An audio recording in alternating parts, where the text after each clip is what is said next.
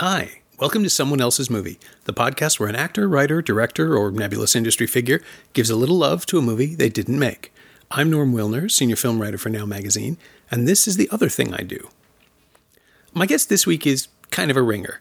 New York chef Andrew Carmellini of La Conda Verde, Lafayette, Bar Primi, Little Park, and my single favorite place to eat in North America, the Dutch. He's also an old friend with a single movie credit. About 20 years ago, he conceived the dishes for a film called Simply Irresistible.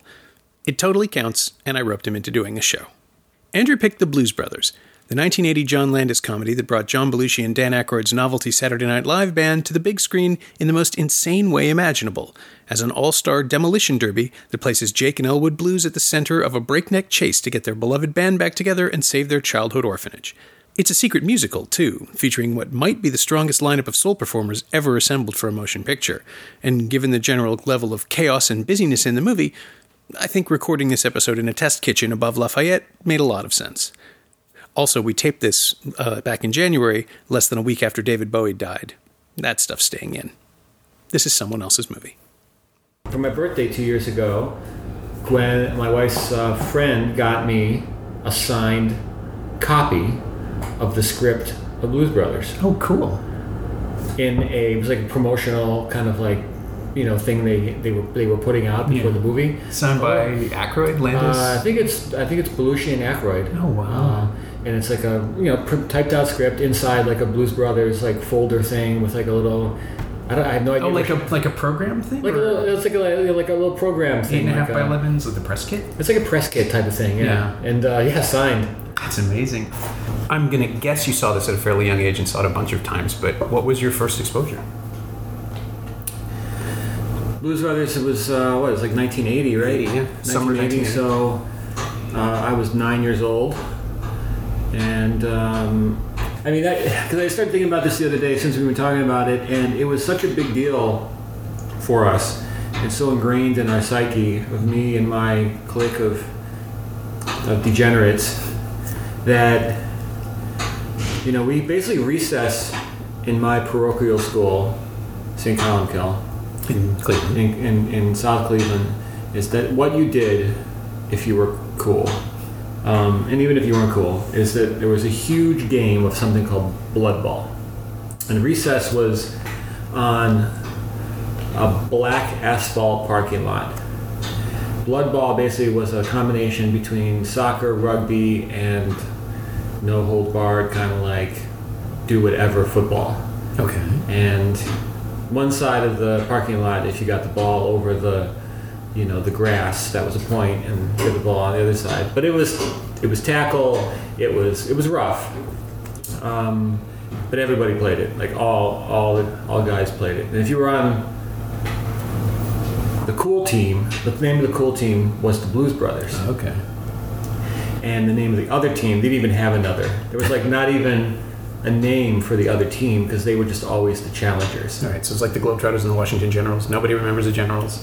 Exactly. They're just there for the show. They were just there for the show, and that was made up. Whoever wanted to challenge the Blues Brothers would show up for the game. Okay. So naturally, like the Blues Brothers was made up of like, the cool kids, the dudes the girls wanted to like they had crushes on, and like the jock fellows, and the other team was the misfits and the stoners and the rockers and the and I sometimes would be on both teams, or I was like gonna say, I would kind of go between both. I would kind of go like between both of them. It depends what kind of like mood, but always like it was that's how what a important thing that was to us in South Cleveland. So at that point, Belushi and Aykroyd had been playing the characters for a while.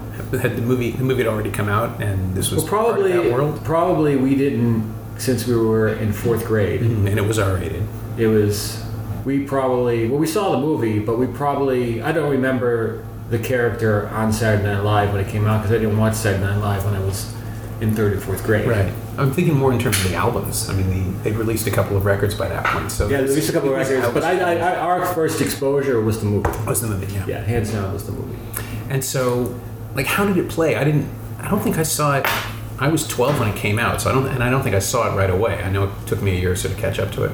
So how did it play for a 9-year-old? Like, what was your experience of seeing it? I mean, my uncle took me to see the Blues Brothers because of the music, you know, and he, you know, my dad was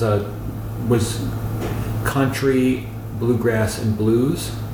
My uncle was, you know, it was in a more expanded musical universe in like his house a little bit. So there was more R&B, more kind of proggy Frank Zappa type stuff, and a lot of guys that were in that band were Frank Zappa musicians. Yeah, that is kind of bizarre. Like that Zappa's people end up producing. The thing that always strikes me about the Blues Brothers is that it is a novelty band that is still one of like the great soul sidemen lineups. It's the movie is this excuse to get all these incredible legends into a film, and it's some of the like. I was talking about this with somebody about Aretha Franklin and how her stuff just isn't available. That there's that 1974 concert film that's been suppressed yet again. We didn't get it at TIFF. It was announced and then pulled after the first press screening, and I missed the press screening. And the only footage of Franklin in her prime really is the stuff in this movie, right? Because everything else is badly shot video or something, and it isn't cinematic enough. And you see this movie, and even if you go for Aykroyd and Belushi, you come out like loving Ray Charles and James Brown and Franklin. And it's interesting because it's such a, you know, Steve Cropper, Donald Duck Dunn, like those guys are Stax Records. And you know, it's interesting. Stax, it was like one of the first integrated, before Muscle Shoals, Stax was the first integrated record label, right? Where you had the house band was made up, you know, of these white players and these African American, you know, soul R&B guys. Yeah. And that were the sound of that era, and it's awesome to see them like in that role. Yeah, in a giant choreographed musical that also has a million car crashes, and like it really is a 4-quadrant picture. There's something for everybody. The only thing it kind of cuts short on is the romance, but that just gives you that amazing scene with Belushi and Carrie Fisher. Right. So it's still pretty good. I introduced a screening in November. For now, we have this free movie Monday thing we do once a month at the Royal Cinema, and we picked the Blues Brothers, and it was just, the energy was so great, and there were people who'd seen it a dozen times, and there were people who'd never seen it at all, and like I envy them their first experience of seeing that movie, especially now, like 35 years later, when the songs are standards all over again. I mean, everybody knew the songs that people were singing, but that Minnie the Moocher number, now it just feels like a time machine has opened. Sure. And that's what Landis wanted when he cuts from shabby Cab Calloway to slick tuxedo Cab Calloway, is to show you what this would have been like. But in the context of a movie with a million cars exploding and Nazis and Dan Aykroyd doing that thing he does where he just barfs out incredible layered text as dialogue, just the way he lists off what they've done to the Bluesmobile, why he bought the cop car, cop shots, cop brakes, cop. It's interesting, you know, like how it's like that's 1980, and 1980 was a bad year generally. I mean, I knew that when I was 9. Yeah. It was, the economy was bad. My dad didn't work much. Our car, which my dad put 275,000 miles on, was a we drove it off the lot in 1975. Okay. It's a 1975 brown Impala. Okay. Which is close to the car that the Blues Brothers car is. So they're Bluesmobile. You know, so the Bluesmobile is, you know, and aesthetically after 275,000 miles, it was a very similar kind of like look to it. Yeah. I think we called it the Brownsmobile too. Actually, at one point. So this is a film that resonated with the whole family. Isn't it? Maybe not my mom, but you know, but definitely the boys. Right. Yeah. And so, as a kid, experiencing those characters for the first time, like, did it kind of shape your idea of Belushi? And did you know who they were at the time? Because they were doing R-rated stuff like Animal House, and I guess they were both in 1941, but nobody remembers them. Yeah, probably not. We kind of just knew them as the Blues Brothers, you know, and just after that, just discovery afterwards, like, you know, who they were, and like the SNL stuff. I didn't watch SNL, and I don't remember in the 70s or the early 80s being like allowed to watch SNL. It was probably like later when I was like watching old episodes and like, you know, catching up on that. But I would stay up late, but I was always interested in like, we had a third bathroom, and if you left, I had this technique where I would open the door before I went to sleep. I would open the door to the third bathroom because it overlooked the living room, and you could see the TV through the mirror. And so I would go to sleep, but the door would be open, and then I would go to sleep, and my parents would still be watching TV, and I could sneak to my parents' bedroom it was called my mom's bathroom because it was like a little bit nicer and like white design and everything, and watch through the mirror. But I was mostly like interested in seeing the end of the Bond films because there was always like the girl part, so that was like very intriguing to me. But I don't remember watching SNL through the mirror. Everybody has a story about finding ways to watch television after hours. Like the kids today, they don't watch to a schedule. They won't ever know what it felt like to sort of they're not figure it out. You have to MacGyver your way to television. There's that mysterious time after 8 o'clock. Mm-hmm. When things are supposed to be a little grown up, but they really weren't. I guess the Bond movies were. I mean, the Bond movies were, and Saturday Night Live, and it's such a hazy part of my own childhood because in 1980, like I would have been 11, so I was reading a lot. I was a heavy movie geek by then already, but I didn't get to see the Blues Brothers. I missed that one. I had to catch up to it later. I don't think I saw it in the theater until the 90s. But and video just does no justice. Like at the time, the Pan and Scan VHS version that I watched like half a dozen times in the space of 3 days because that's how you had to have. That's how long you could have it. And I figure that's how most people our age found it. Like if they didn't catch it in the theater. So once you see it and incorporate it into the murder ball, death ball game, what else happens? When did you next encounter it? I'm not sure. We started talking about what movie to see, and probably the movie I have seen the most is The Blues Brothers. Okay.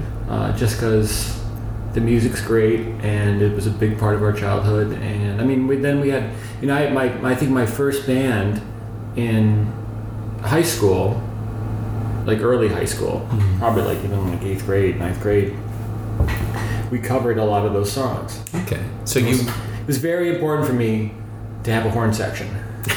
That's great. Because in my dream band, when I was, in my early teens, before, you could really plug it in and thrash it out, it was really important that I had a horn section. My own Tom Bones Blown. Right. Tower of Power.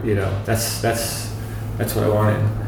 But I went to the first taping the Colbert Show, and they had the special guest with the band at Tom Bones Malone there. Oh wow! And I felt maybe I was the only person that got excited about that.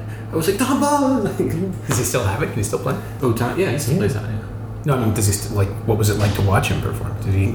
Was it just part of the band? Well, the Blues Brothers, like one part of that. I remember like his Zappa performances were the thing that I remember. Oh, okay. Remember the most. So the only time I saw Zappa, which was his last tour, the Them or Us tour. So this is 1987.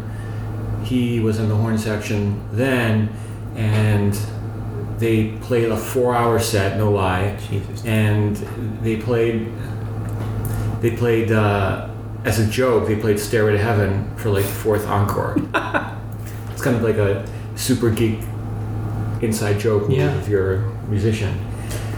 Normally, where the guitar solo would come in, they decided to do that on horns. Oh, okay. Which was like super cool. And Tom Bones Malone.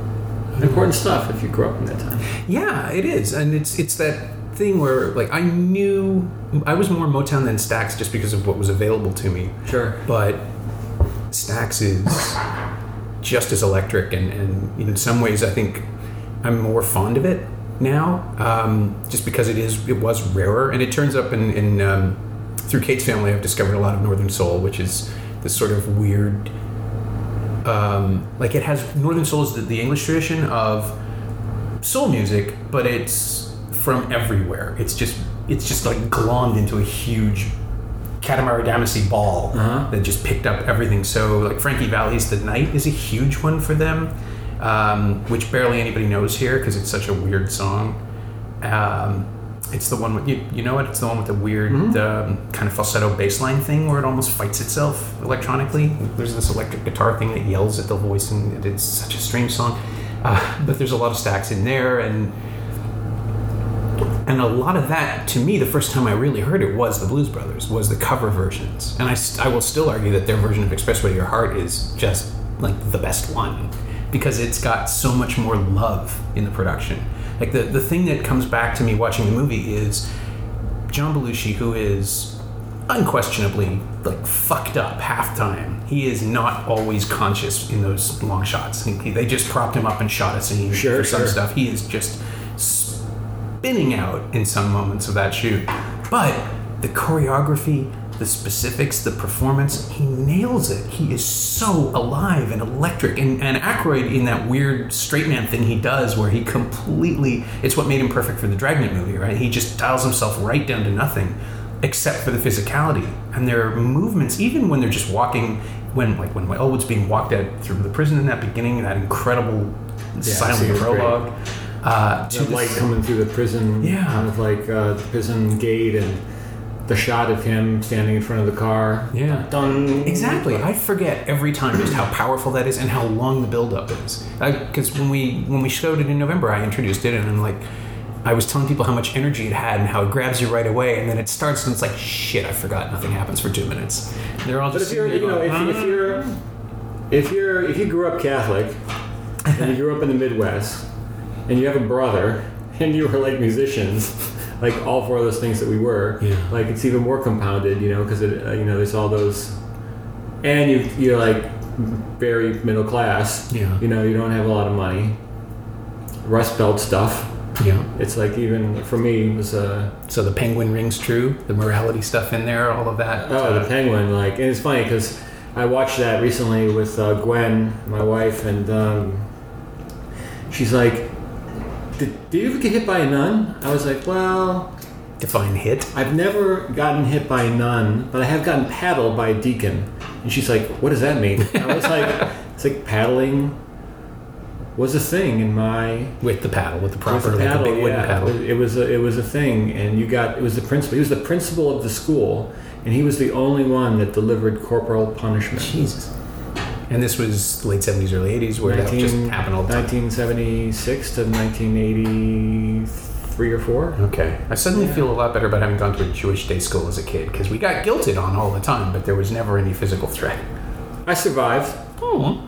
There was one point where I had the record paddles for the school, which was like 48. I'll never forget it. In a single... My career at my 8 years, first year through first grade through 8th grade. So that's 8 a year. Yeah. No, 6 a year. Wait, I can't. I think 4th grade was a strong year for paddles. And that's long since phased out, I assume. But I would assume so. Let's hope so, anyway. But so the knuckle wrapping in the movie is not something you personally encountered. No, it was the paddle. Right. Yeah. It's. The casual violence in the movie, I'm going to go back to the movie now because it's too disturbing to actually go into the whole parochial school world, since I just watched Spotlight again last week too. Good movie. Really, really, really good movie. I did not experience that. I'm glad to hear that. I don't want to open that door if I don't have to. We're joking about molestation. I can cut this part.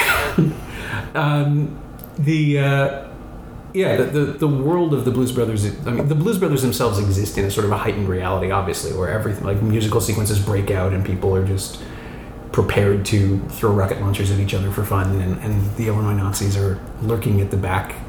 But the way the film opens with like almost a hyper-realistic treatment, it's Michael Bay filmmaking now. Like it's slick commercial filmmaking right up until they throw it out, but it's really, really artful. And watching it again with an audience is just like, forgot just how much is in this movie. There are huge chunks of it that feel new to me every time because I've focused on the musical numbers or Sure. like just the whole build up to the James Brown number. That's delightful. Like there's so much. Oh, yeah, the opening sequence of the movie to James Brown is like some amazing storytelling. So, and you knew who these guys were, so you're sort of just leaning in and experiencing it that way. Trivia fact: Yeah. Shaka Khan is in the. That's is in right. The, She's in the dance sequence. in the dance sequence. There is so much talent, and But those movies, you know, I guess there was you know, you would know this more than me, but it seems like that style movie they always get made, you know, in not economically great times where there's a massive cast, you know, and it's like it's a wide Mad World type like movies with the mega cast and you know all the different cameos. I guess that happens. It happened a lot maybe 4 or 5 years ago. It's happening less now. Yeah. With those movies, those are sort of interwoven narratives, and the same, like it keeps checking in on different characters. Blues Brothers is more like a cameo movie where you just get these special guest moments where they just burst up and disappear again. In the 70s, actually weirdly, the Blues Brothers is a perfect analog to this because in the 70s they did that with disaster movies. Yeah, sure. You know, like all those movies with and Henry Fonda as the president, and you had the box of people's faces on the poster. Poseidon Adventure Time for the Swarm. The Swarm. That was a good one. Yeah. Meteor. What was the Spider movie? There was the Spider movie. There's a giant spider invasion. Kingdom of the Spiders, the one with Shatner. Spiders, yeah. Yeah, that has a great final shot. That one screwed me up as a child, where they come out. The last handful of survivors emerges, and the whole town is webs, and it just pulls out. Yeah. And the movie ends. King of the Spiders. That's Kingdom, right. yeah. And you just sit there and go, "Oh, movies can actually be nihilistic and horrifying." But when the Blues Brothers came along, I guess the last one before that would have been Spielberg's 1941, where with Belushi and Aykroyd, a million different things are going on. Spielberg, also a cameo. That's right. And Frank Oz and Landis. I think it was the first time Landis really started doing that, putting directors in everything. Because he does it in Three Amigos and he does it in Spies Like Us, famously. Terry Gilliam shows up in a Russian hat at one point. Oh, really? Yeah. And Trading Places has at least 2, I think, walk-ons from filmmakers. But in the Blues Brothers, I think Frank Oz is like the first voice. He's the first person who speaks. One condom soiled. That's Miss Piggy, the guy behind the desk. And I was gonna say, I was trying.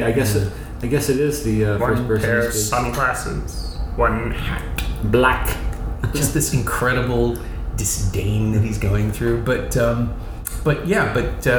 Blues Brothers is the analog to the disaster movie because it is a disaster movie. I mean, it's this epic car wreck chase thing, which is also that's another those. There's epic car chases and car wrecks, which is this 70s. If you're a boy growing up in the 70s, sure, your ultimate movie. Yeah, I mean, it came right out of the Smokey and the Bandit movies, and what was the Dukes of Hazzard was on the air. Hooper. That's right. Sorry, yeah. Hopper was the sitcom, right? There was a sitcom Hopper. You may be right. Yeah. Like a cleaning guy or something like that. I remember. But Hooper, yeah. Hooper. God, that was the golden age of practical effects too. Not until Fury Road, right, brings it back around again to proper cars being destroyed for real, and the Furious movies, I suppose, also do it. But it's something, when you're a teenage kid, that never goes away. The idea that you can just watch stuff go real fast. I remember watching Vanishing Point. I must have been in my 20s when I first saw it and thought, oh, this was embraced as this epic. Yeah, okay, the car is really beautiful, but nothing is happening. And then you see Hooper or Blues Brothers where there's just kinetic energy and it's just so much fun. The car movies, yeah. Remember The Car? The movie, the horror. Oh, The Car. The horror movie, The Car. Newly reissued on Blu-ray, just so we can catch up. Oh, really? Yeah. With Brolin, I think. James Brolin? James Brolin, yeah. He plays the sheriff. I have it at home, and I keep looking at it and thinking, this can't be as bad as I remember. It was scary as hell. I remember very scary. So it worked on you. So, did you see it in theater, television? I probably definitely saw it on television. Okay. I'm just wondering, I saw it, I've seen it twice, I guess. Once on TV, just sort of paying attention to it a little bit. And the second time all the way through when it first came out on DVD and thinking, this is very silly. But I'm old now. So it doesn't work on me.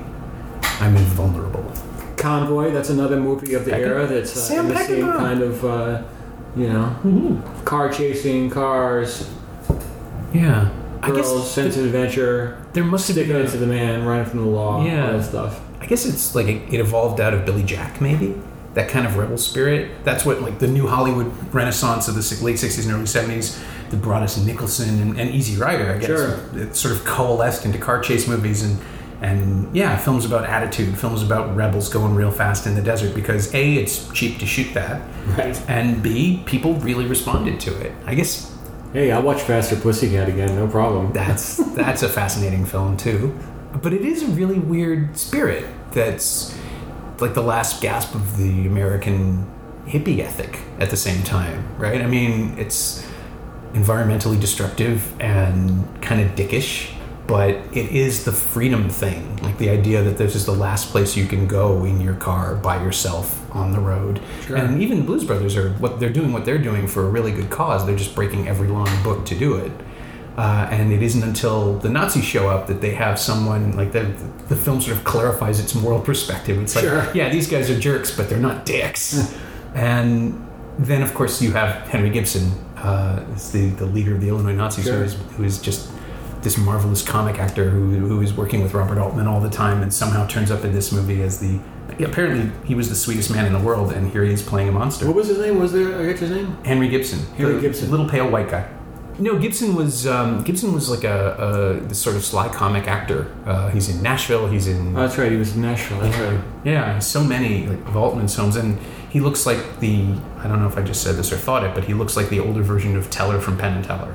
There's a sort of softness to his face and a smile, a kindness in his eyes, which makes him perfect for the Illinois Nazi leader, because he's doing his absolute best to deliver all his dialogue reasonably. Like he seems to think obviously he thinks he's right about whatever he's saying, but he's really quite calm and measured, and then things just get worse and worse and worse for him because the audience wants to see him punished, because we want to see him lose his cool, and it never quite happens.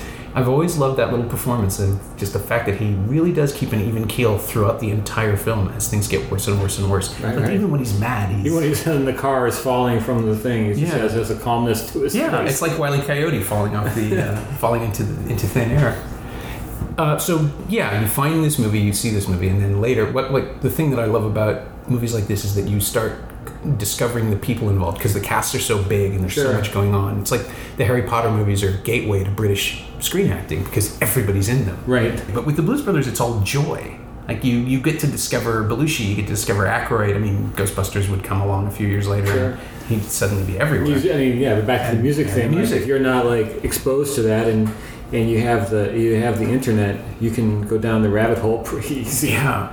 God, but you can now. Like when we saw it, there wasn't one. There was no.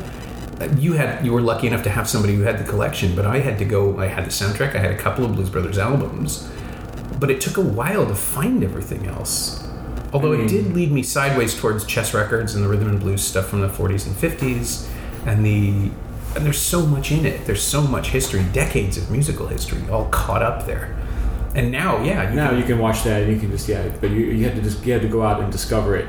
Yeah, I was half an hour from a decent record store, at least, maybe more, when I saw it the first time. It was just I had to go to the east side to go to like the good record store that wasn't, I don't know, we had Peaches was the name of the record store. I remember Peaches. Was our part of town, and then but if you wanted like the good record store that had like the deep cuts and like the if you wanted anything good, you had to go to the funky record store. Mm-hmm. If you wanted that like picture disc of Exodus, you had to go to like the funky music store. Yeah. God, there were superstores in Toronto when I was a kid, which was great. There was the two big ones, Sam the Record Man and A&A Records, were right at Yonge Street in Dundas. They were the mecca. Now there's one HMV there, and it's not bad, but it is an HMV. They're slowly moving away from music and into shirts and cups and Orphan Black mugs and things like that. It's just no way to live. That's why it's cool to go to on the West Coast. There's a lot more of that around. Sure. You can have a legitimately proper afternoon and go to a non-hipster arcade and go into a proper record store. Santa Monica, San Francisco, where are we talking? direct Seattle, people. They're going to want to know. Seattle, Portland. Oh, that part of it. Yeah, mostly, yeah. I've never been to Seattle or Portland. I've got to keep doing it. I have to find a way to go out there. Because LA has music culture, but everybody's such a jerk about it. Like everybody's a gatekeeper. Everybody has secrets, and I mean, I love Amoeba Music, and I love wandering around in there. But that's the only place I can go and feel like I'm not being pushed away somehow. Like Amoeba Music is way more inviting in Los Angeles, but everything else is about the scene. Right. And in San Francisco, you've got Amoeba and the Berkeley one, and the Haight is just full of weird little shops that have little treasures. But yeah, in New York, I mean, I was just in Other Music the other day and bought the Bowie album and felt simultaneously awful and that I missed it, because now it just looks like it just came out 2 days before his death. I didn't get the chance. It didn't show up in Canada. I feel like I'm a poser for buying it, but and I noticed that you've got the music running. It's all Bowie all the time at this Yeah, point. we're doing 1 week, all the restaurants, all Bowie all the time. Yeah. I mean, his apartment's down the street. I know. So, we saw him around the neighborhood, like, here and there. And but it's interesting, the Bowie thing. Because it's the one part of music that doesn't line up with the Blues Brothers. Not the sidetrack, but we were all very sad about it, and we all couldn't figure out why we were so more sad than usual. Yeah, same way. We all feel the same way, and I think, like, my theory is that he was everything. He was everything. He was glam rock. He was rock. He was punk almost. Like, it all comes from there.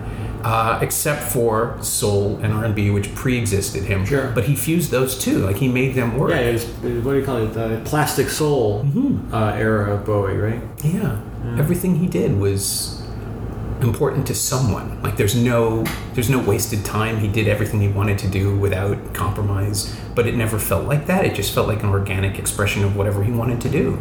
And there's joy. There's so much joy. Like, even I should have been... okay, so he died on Sunday night. I was driving the dog to the vet Monday morning and listening to the Sound and Vision box set, and I forgot the fucking line in Space Oddity where he says, "Tell my wife I love her very much," and I lost it in the car. I almost had to pull over, and I didn't like. I knew he died on Sunday night. I was up at 2 a.m. when the news broke. I had hours to digest this, and it just shattered me. But by Thursday night, when we went to the Dutch for dinner, the music was fun again. It was enjoyable. There's it doesn't let you mourn. It won't let you mourn. My favorite thing I read was the Iggy Pop piece in the New York Times. Because he wrote, it was probably like a 10-paragraph piece, and he told the story he told that when he would the 2 albums that he produced, Iggy's first 2 albums, when he went solo, Bowie wanted to visit his mom and dad, because Iggy grew up in a crappy part of Detroit with like no money, and his mom and dad lived in a trailer, and Bowie wanted to meet his mom and dad, and so they went to. He tells a story about bringing David Bowie to the trailer, and his dad saying, "Thank you so much for helping my son out, and it's so great that you're helping him out," and Iggy saying, the only thing he could think of was his dad, "Stop embarrassing me in front of David Bowie." And this was like 1970, whatever. It's pretty amazing. Yeah, it's incredible. Everybody knew what he was. There was there's no antipathy. Nobody's like, there are a couple of younger people who are trying to make the statement that, he wasn't important to me. I don't know who he was. A friend of mine who's younger, when Alan Rickman died on Thursday morning, when that news broke, he said that hit him harder because he was younger and he was a diehard kid, and Alan Rickman was like a god. And he had the Harry Potter movies, and it was all part of his continuity. And I said, okay, but Bowie, if Bowie is the entire, he's the reason everything sounds like it does now. You just don't fully appreciate that until you listen to his catalog. So I'm gonna just throw all the CDs. We were at we saw his last 2 New York concerts. Oh, when was that? 2004. Okay. Yeah. He did 2 shows that year, one at Jones Beach and one at MSG. How were they? I assume good. They were great. Yeah, we went to the second one. So. Yeah, I never saw him live. It's another regret.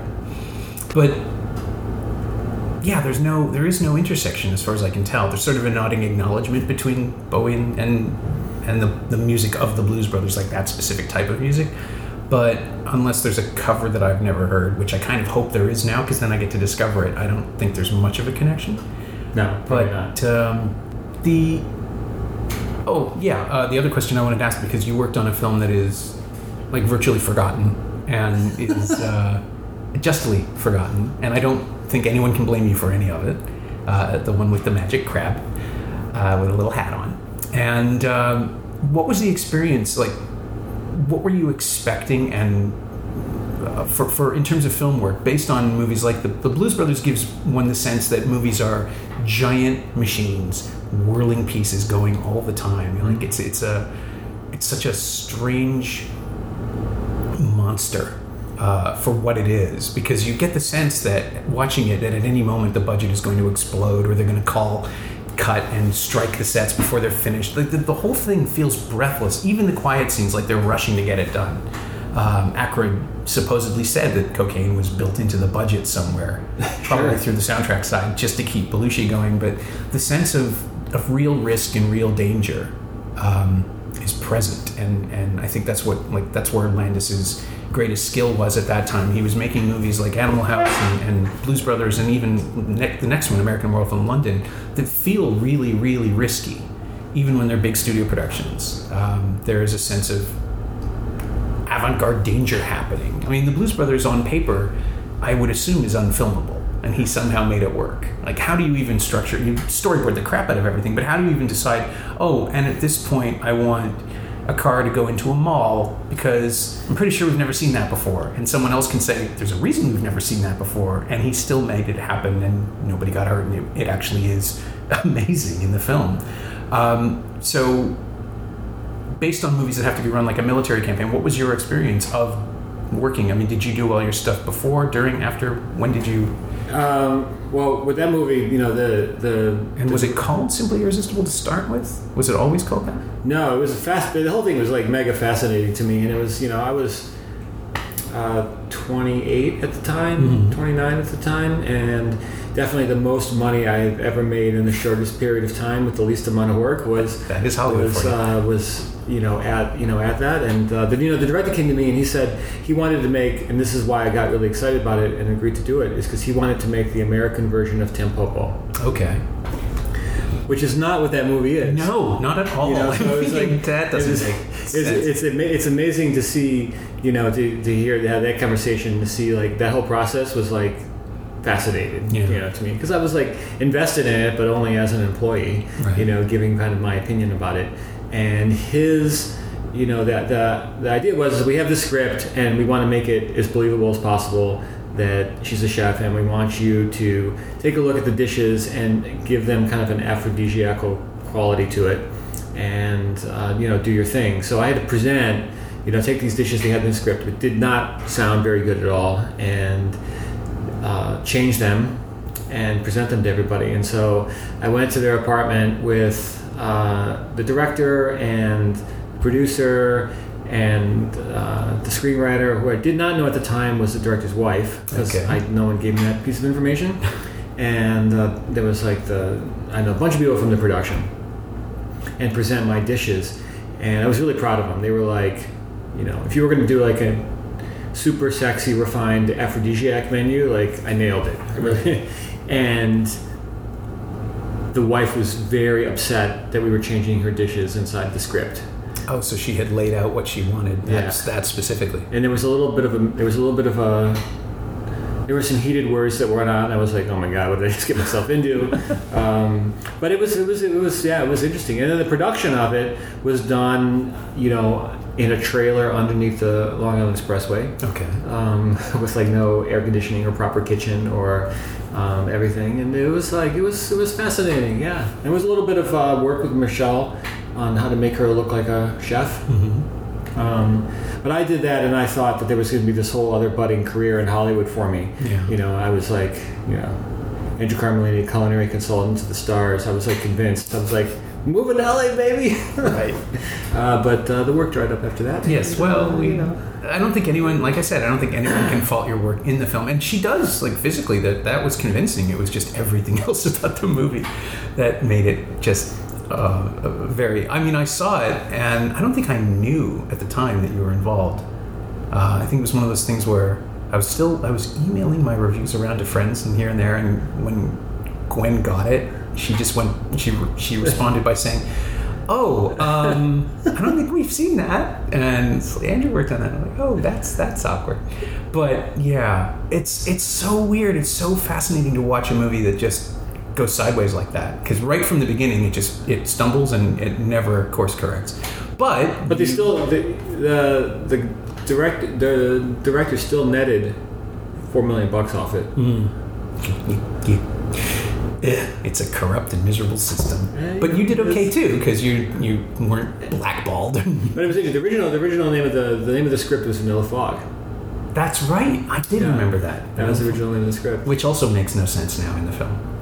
Well, there was some fog action that happened here and there, and it was like they're trying to turn it into an ascent, and it was also kind of like a window into the pre-movie kind of like psychological hype game, because there was an interview before the name of the, they changed the name they released. Yeah, it was made. I don't know, it was on Letterman, or it was like one of the nighttime shows where she like referenced Vanilla Fog for like completely something else. Like, right.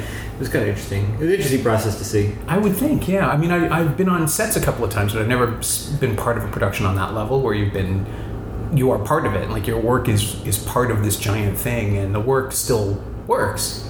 But I mean, it worked out. Things worked out okay for you. It just the Hollywood. But there's been a bunch of chefs that, since then have done a bunch of stuff. Like Thomas Kelly did Ratatouille, and I think Batali's been used for like a couple things. Yeah, Batali and someone else. There were two people involved in this. The Adam, it's called Burnt now. It's the Bradley Cooper movie. Yeah, Burnt, yeah. Which I was kind of pissed he didn't ask me, because he comes to Laconda all the time, and he's very good friends with my partner. No, Cooper's great. It's not, the movie is not his fault. I'll put it that way.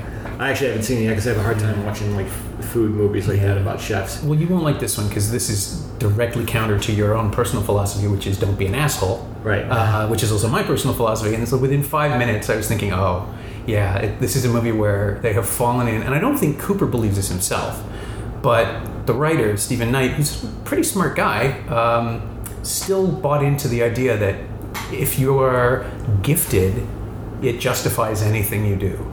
And like, I get the idea of the film people coming out with this, because there are plenty of directors who are martinets and assholes, and that's how they get their movies made, and that carries over. But in the whole chef thing, it's like, he's yelling at people, he's abusing people, he's an asshole, and I know that's real. That's true. There are a lot of chefs that pricks. Yeah, no question. But you don't have to be. Like, no, you don't have to. You prove this on a regular basis. Yeah.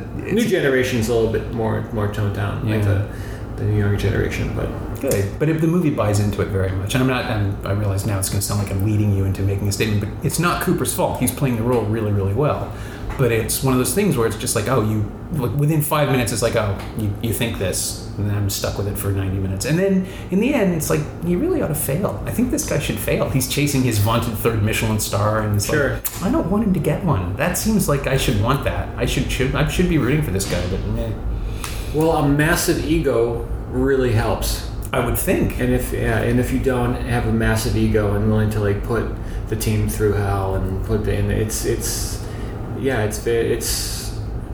helps. Yeah, and I get it. I mean, you wouldn't, just as with filmmaking, just as with what I do, if you don't think your opinion matters or your talent is important enough, you're not gonna. Why would you do this at all? Like, what would draw you to this incredibly competitive, emotionally fraught, highly vulnerable position or industry or job? But yeah, you don't have to be a dick about it. You just don't. Yeah, so my culinary movie consulting career started and ended with that film. Okay. I don't know, and I wonder if I think might have been the first culinary credit movie. Yeah, I was trying to think of them. There was a bunch that followed, but they were all kind of running in the wake of like Water for Chocolate and things like that, where food porn became a thing. Sure. And Tampopo probably is the first example of that.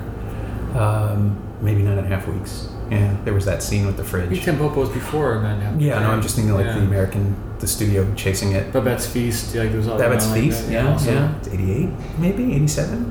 But yeah, well, it's just, it's good that you got that experience, because it let me get this from you, which was great. And then I will close with and I'll close with the same question I always close with, which is, how, if at all, has the movie influenced you? Has the Blues Brothers ever come back for you? Has it influenced your work? Is there anything you stole from it, even personally borrowed or used as an attitude? Like, where is it in your life? I think Blues Brothers, there was the music thing was huge. I think Blues Brothers probably introduced me to Zappa, even though there's no Zappa involved, right, because of those connections with the musicians. And, then that's the discovery with like Bela Bartok and Stravinsky and kind of all this like high concept, music beyond like great R&B and all this stuff. I think there's definitely like, it's an aspirational movie, right? It's, it's trying to like climb out of middle class, if you will, or kind of like it's got some, I think all that's big influence. We still talk about it. I talk to my friends who are growing up, and it still is a reference. Right. We will still go like line for line. It's a fixed point in your lives. Yeah, like it's something you can always come back to. Which version of it do you have? Do you the iTunes, Blu-ray, DVD? Which one do you have a bunch of? It's on iTunes. Yeah.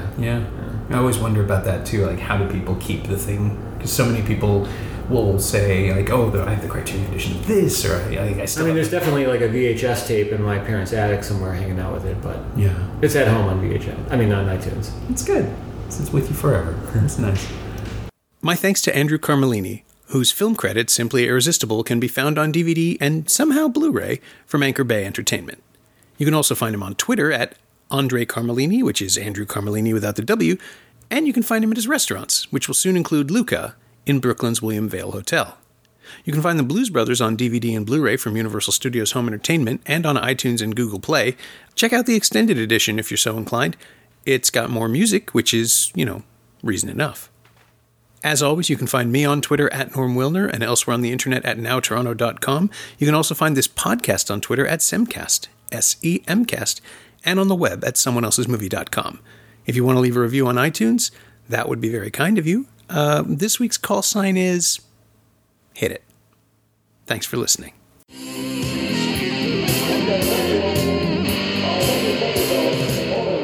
Hold it, fellas. I'm afraid you're just too darn loud.